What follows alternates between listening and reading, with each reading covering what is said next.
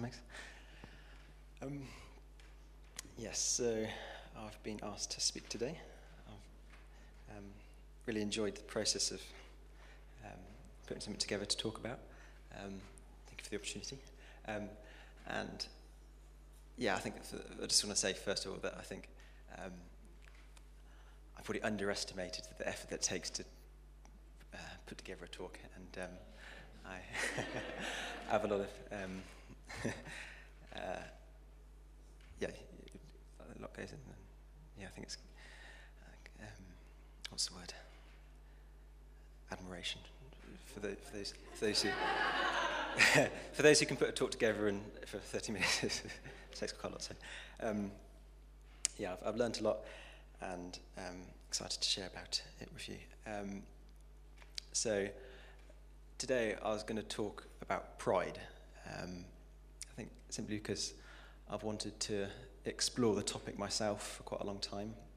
I don't remember hearing a talk on the topic before, and it's something that I've struggled with. I'm sure a lot of other people have in my life. So yeah, I decided to explore it.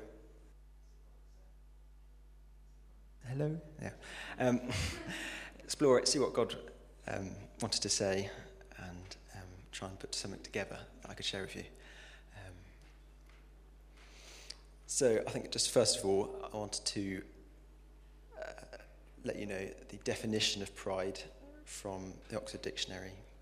This is one of the definitions, and it's a feeling of deep pleasure or satisfaction derived from one's own achievements, the achievements of those with whom one is as closely associated, or from qualities or possessions that are widely admired. So I think first of all, obviously, it is easy for us all to have pride in our own achievements. For example, I am an Aston Villa fan. I've never missed any of their games. I'm not an Aston Villa fan, but that's just an example.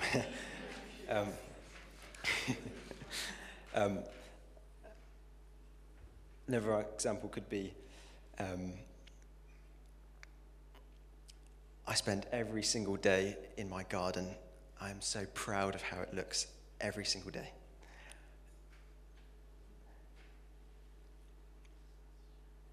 We can also have pride in our experiences and our possessions. Perhaps an example of this is no matter what happens, before I'm 60 years old, I'm going to own a holiday home in Cornwall.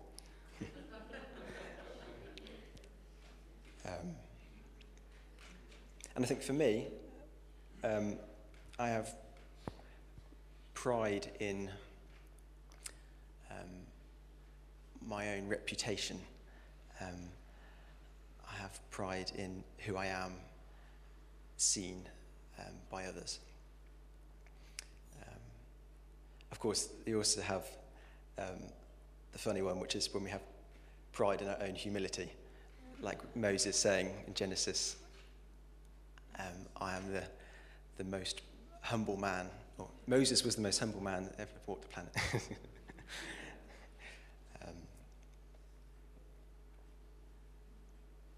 Another good example I thought was quite funny of in ourselves is when we read about the proud and condescending thoughts of the Pharisees in Luke. When you're reading that verse, you could say, "Oh, I'm so glad I'm not like the Pharisees." And I think there's also this other thing that comes with pride, which is not pride, but I think it's stemming from the same struggle where we have a low self-esteem, where we can't have pride in anything we do because it is simply not good enough. It is all that we do is not good, and therefore can't have pride in it. But in the same way, a lot of those things are worthy of being celebrated and are good things.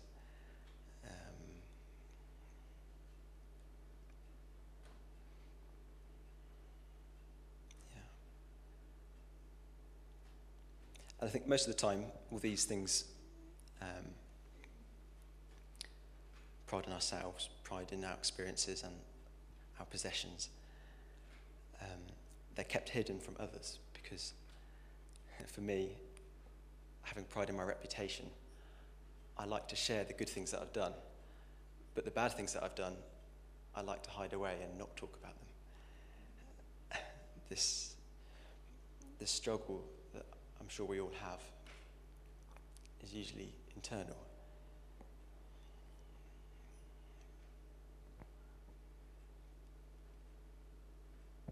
And unfortunately, the struggles that we have a knock-on effect, and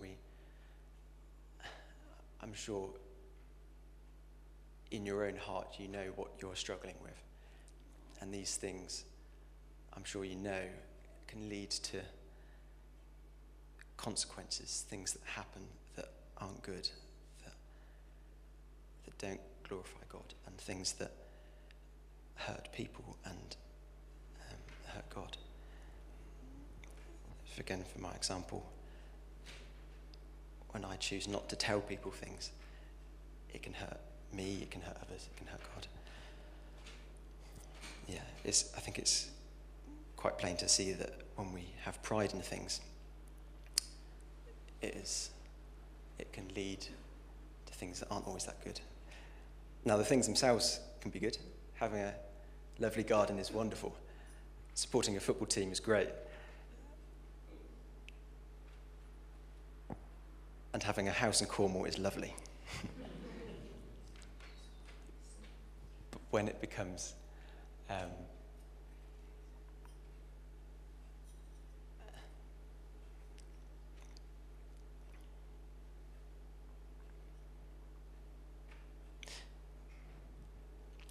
from all these things that I've described,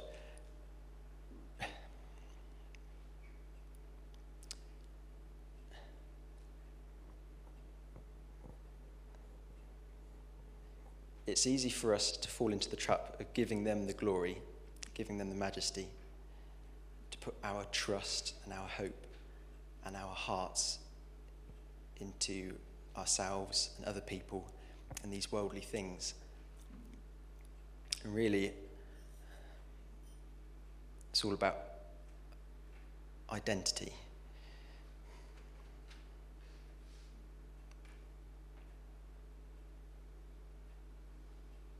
It's easy to hang on to our pride and our experiences, and sometimes even our friends and family. We put our identity in them. So this is it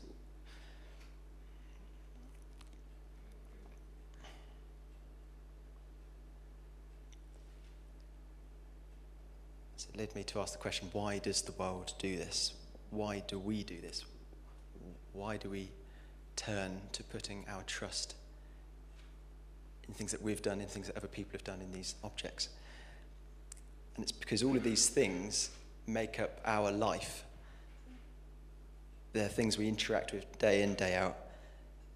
They're things that bring joy, like our garden, and they're things that bring peace, like a holiday home bring peace, and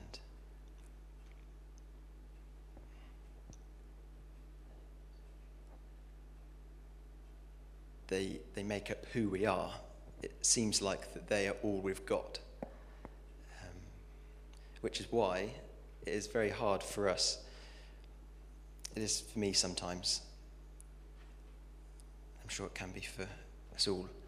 When we read Luke 17, verse 33. And let me just get it up.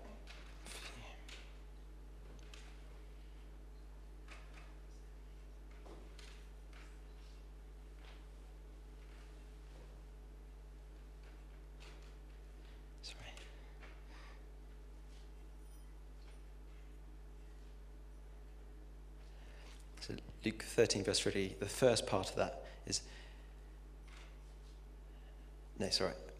The second half of Luke 17, verse 33 reads, "If you let your life go, you will save it. But all of these things that we put our trust in, put our hope in, these things that we put our pride in, if it seems like this is all we've got and that's who we are, no, Jesus, you don't understand. If we let go of these things, we have nothing. And if I lose my garden, what joy do I have? And if I lose my reputation, where am I in society?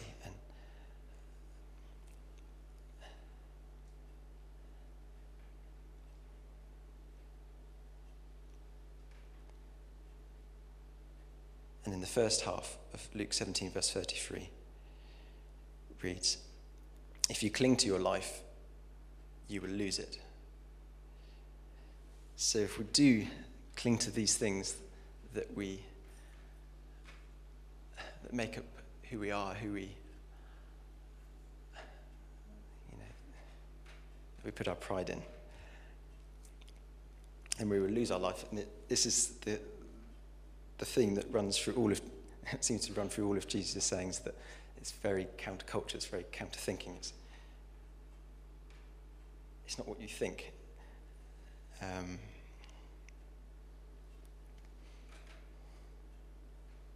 So what is the answer? Well, of course, the answer is to put our full identity in Jesus. I guess if you want to put it another way, is to put our dignity in him.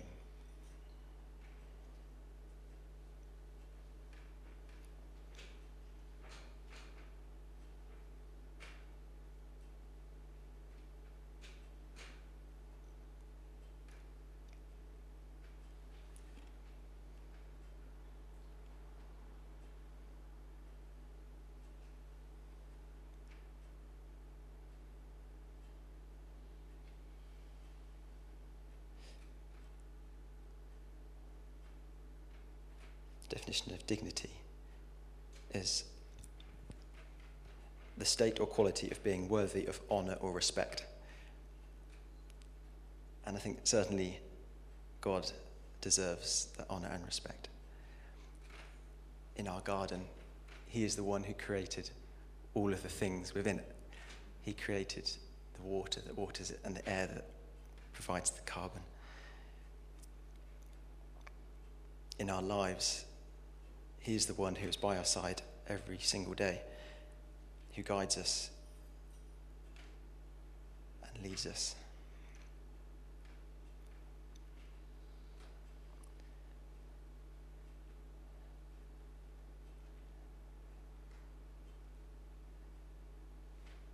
So I could stop there and just say that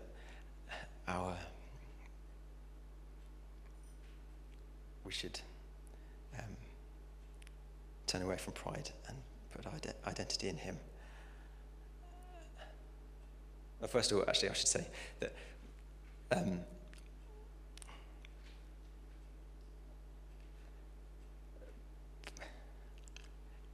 that when we do turn away from him and we do put our will first, that we put our pride first, I'm so glad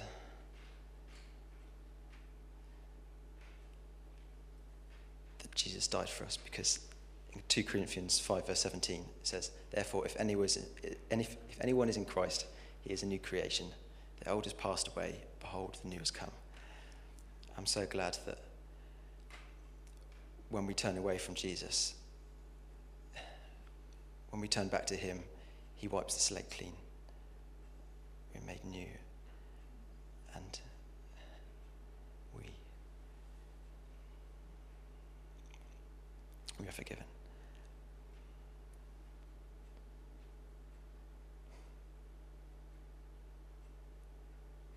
So I just want to finish with a story. Rather than telling you to just give up your pride and carry on, I just want to tell you that I've been working for a guy near Breeden Hill. I work for an engineering company. I've been working there for a year, and recently me and Pete and a few of us have been praying in the morning, and we pray for each other, and as part of that I've been praying about my job and the project that I've been working on, and I've just been praying that God would guide the way through this job. You know, it was a massive task. I like to describe it as bringing something from nothing, because at the start I didn't have a clue how I was going to do it. And over this last month, God has led me and has guided me and has provided me with a solution, finish the project. And I'm now looking back at it to write a report on it, and I'm thinking, how on earth has I come to that conclusion? Because it's right and it works, but I don't remember, I don't know how my brain did that. And it's obvious that God was there working alongside of me. And that experience of seeing prayer turn into accomplishment, to satisfaction, and to a successful project, and by praising his name at the end, what it has given me is it's given me courage, because I now know that when I come across difficult situations, that I can simply pray to him, pray to God, and he will guide me, and he will be there for me, and he will provide. When I don't look at a situation as an area to build up my own pride, I don't take on the project as my own, I give it to God. We hand it over to God, he will provide, and that gives me so much courage that all the things we step into in life, he will be there, he will provide. And even though it might take a month, he listens to us and he answers our prayers. So, I think this is a big topic, and I don't think I've described it as best as I could have done, and there's so much more. This is just sharing what I felt about this topic. We're going to have a time of prayer during the next song, and if you'd like to you have to humble yourselves to be prayed for by some youth. But no, we'd love to pray for you about anything you're struggling with in terms of pride. And I'd love to pray for courage in things that you're struggling with.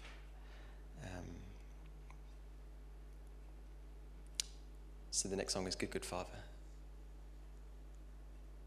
But before we sing, Rebecca Dean said she would read a psalm for us. As you listen to the psalm, just maybe you want to close your eyes or just breathe deeply and think about what it says. If you would like prayer, just raise your hand and we can come to you. And some of us can pray for you if you'd like.